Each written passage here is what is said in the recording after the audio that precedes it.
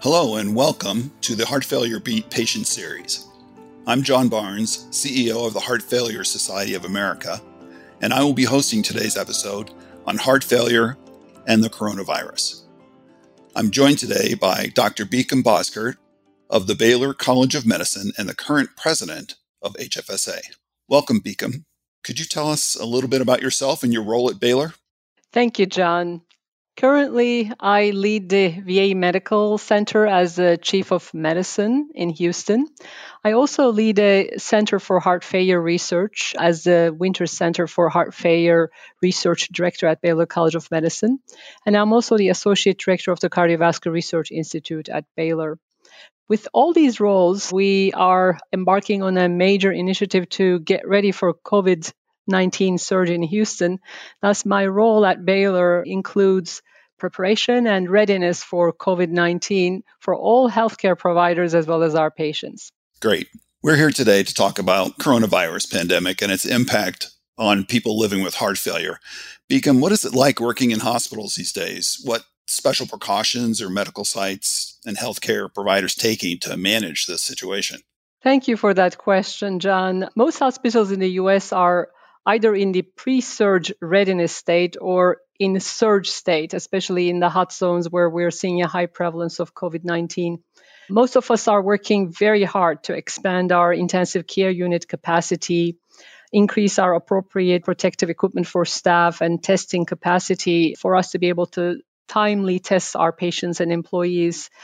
As it's widely recognized, there is significant shortage for masks, testing supplies, and most medical centers are trying to come up with contingency and crisis management strategies. So next, where do heart failure patients fall in the risk level for catching coronavirus and possibly facing life-threatening complications if they do receive a diagnosis? This is a very important question. Patients with underlying chronic illnesses such as heart failure, especially if they have advanced symptoms, may have impaired immune defense and are likely at a higher risk for contracting the disease, and thus should show more precaution. Second, illnesses may pose higher exposure risk due to healthcare needs. Our patients may require more visits and rely on others to provide their care, and thus need to heed social distancing advice with a very delicate balance, both while continuing their care needs to make sure that they're not exposed to more risk. Most importantly, very important for us to recognize that heart failure patients are at a higher risk for adverse outcomes if they contract COVID-19. According to the data from Wuhan, China, half of the patients who did not survive had history of hypertension, about a third had diabetes, and approximately 15 to 20% had cardiovascular disease, including heart failure. And this unfortunately poses a higher risk profile for our heart failure patients for having adverse outcomes once and if they are diagnosed with COVID-19. But one needs to keep in mind that majority of these patients were older and may not have had good control of their baseline comorbidities and or illnesses. Thus, we are waiting for more data to determine whether these are going to be similar trends in the United States. Things to keep in mind are majority of the patients, even amongst those with heart failure, may have mild symptoms and may not experience an adverse outcome such as death. But if one were to have worsening symptoms, that is a time to seek care and heed advice. So speaking of symptoms, how does the virus affect people living with heart failure, and what symptoms should patients be on the lookout for? First, let's start with the symptoms of COVID-19. Some of the symptoms of COVID-19 can overlap with some of the symptoms of heart failure, which most of our patients are very familiar with. Both may cause shortness of breath, but if a patient is experiencing fever, which is not a common symptom for heart failure, or sudden onset of cough or a shortness of breath that's different than their usual heart failure symptoms that they've never experienced before, especially when accompanied by fever, this may be COVID-19. On the other hand, if the patient has typical heart failure symptoms such as swelling of legs or their abdomen and no fever, and resolution of their symptoms each time they take their diuretics, then those symptoms may be more suggestive of heart failure. Of course, there are a constellation of other symptoms that our patients should also be aware of. COVID-19 can present with not only the typical symptoms of fever, cough, malaise or feeling tired, muscle aches, but also other symptoms such as nausea, diarrhea, GI symptoms. In some individuals, palpitations. When in doubt, it would be very advisable to seek attention and care, especially from individuals who are familiar with our heart failure patients' symptoms and history. One other important feature I'm going to mention is even though conventionally we presume runny nose, runny eyes are features of viral illnesses, in COVID-19, runny nose, rhinorrhea, is not a typical symptom. It was seen in less than 5% of the patients. Other things to recognize are in COVID-19, in a certain percentage of patients, we are seeing evidence of heart damage, even amongst patients with our heart disease at baseline. And this is recognized as a risk factor for worse outcomes. Thus, heart failure patients will need to be monitored closely for worsening and referred to their specialists if they have worsening symptoms, especially in the context of requirement for hospitalization and or ICU care. Beyond social distancing and washing your hands, are there other precautions people with heart failure should be aware of? As recommended by the CDC, we currently recommend everybody to also wear a face cover. This is important, especially when our patients are in the public domain, when they're outside their homes, and especially when they're exposed to other providers that may be providing their care in their home setting.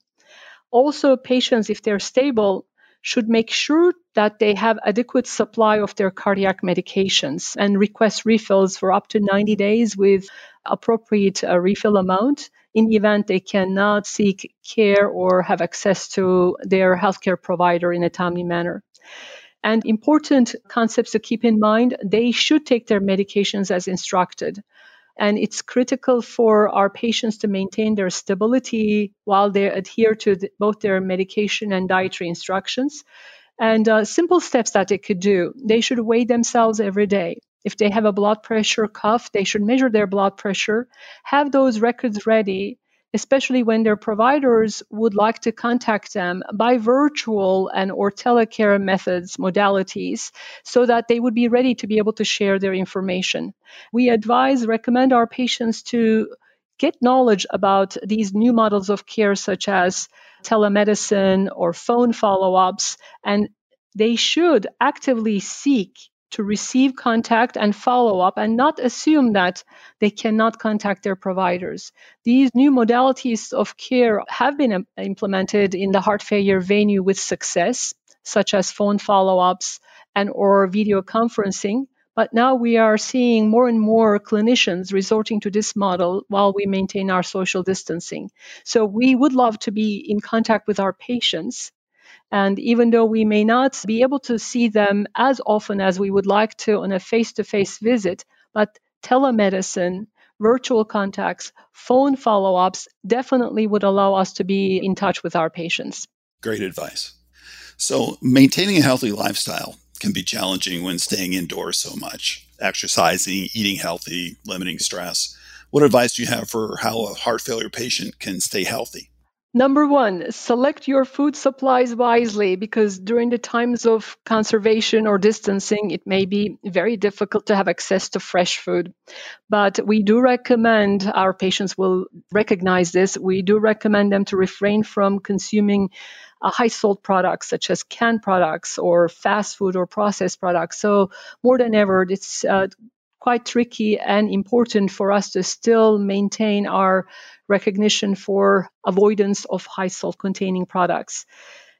Maintaining a healthy routine, which would entail remaining active. So we recommend our patients to try to remain active, walk around inside the house or do other exercises such as chair exercises or yoga or tai chi, which are modalities of activities that are associated with better outcomes in heart failure. And we would recommend our patients definitely to create a regimented schedule every day as they wake up, as they normally would have done, instead of going to work, if they're remaining at home, for them to say between so and so hours, I will exercise, I will walk and take my medications, weigh myself, and then look at their progress and their overall health level. If they see any variation from their usual state, then seek care by maybe teleconferencing or telemedicine. The internet can be filled with inaccurate information on health issues. Where can folks go to find the most up-to-date, accurate information on coronavirus? This is critical. I would advise our patients only to go to trusted sites that home evidence-based information, such as CDC or healthcare societies, such as Heart Failure Society of America. HFSA, our society, has a wonderful COVID-19 resource center, which we think is quite useful for our patients and clinicians. We're currently adding information as it develops, and we'll be adding more podcasts that we think are going to be very useful for our patients. So hfsa.org could be a wonderful site for our heart failure patients, and we welcome them to come and join us and look at our site and use our information and provide us their comments and feedback. Thank you, Beekman, for talking with me today. I hope you and your team stay healthy and safe, and we wish the same for heart failure patients and their families across the country and throughout the world. Thank you. Thank you.